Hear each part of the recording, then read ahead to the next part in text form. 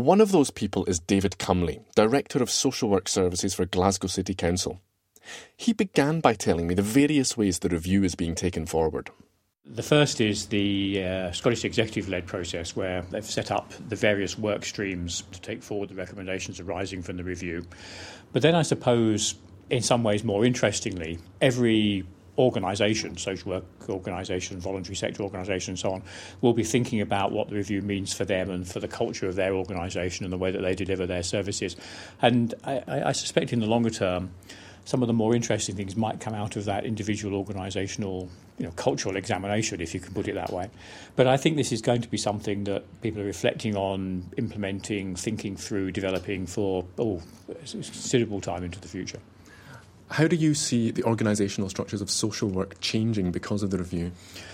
Arguably, the 21st Century Review is a part of the general cultural change in public services. And I think it would be difficult to say what was due to the review, what was due to the reform programme. Things are interacting, I think, in a very creative and exciting way at the moment. But will organisational structures be changing? Oh, undoubtedly, yes. And we're beginning to see, through things like community health and care partnerships, a much more integrated approach to service delivery with health, for example.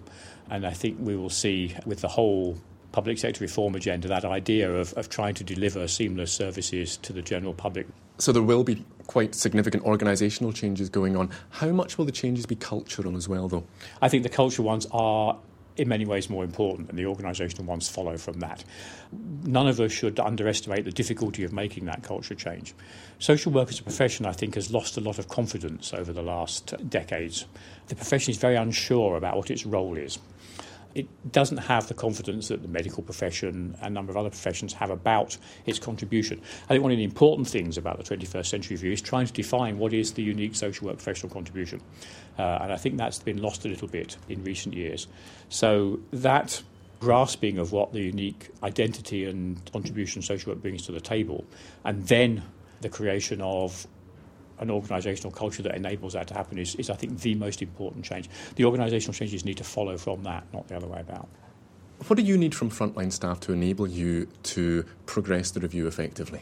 That willingness to embrace change and to take responsibility for the quality of their own practice. That's the single thing, I think, that's needed. And what can they expect from you? They have to expect from their organisation that they're supported in doing that. None of us can tolerate decisions made on the basis of flimsy evidence or inadequate analysis. But if someone is able to justify, explain satisfactorily why they did what they did, then I think they have to be supported in that, even if the outcome of the decision is perhaps not what everybody would want it, because this is not an exact science.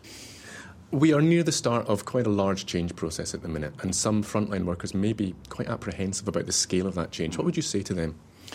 Managing change is probably the biggest challenge that everybody faces in public sector at the moment, not just in social work. And it's the job of managers to try and manage that process in a way that means that service is not disrupted, that people can continue to do what they need to do. I mean, while we're changing the organisation, children still need to be protected. A lot of it is about how we allocate resources and making sure that we're keeping appropriate resource in maintaining the day-to-day business, because that's very important, whilst also putting enough resource in to manage the change effectively. And the other thing I'd say is that these things do not happen overnight. It is not possible to deliver change on the magnitude that we're talking about on an overnight basis. Part of the key to the process is to be able to map out where it's going and give people some comfort that it is going to be managed on a reasonably effective basis. But I do not underestimate the challenge of change management in the next few years in the public sector in Scotland.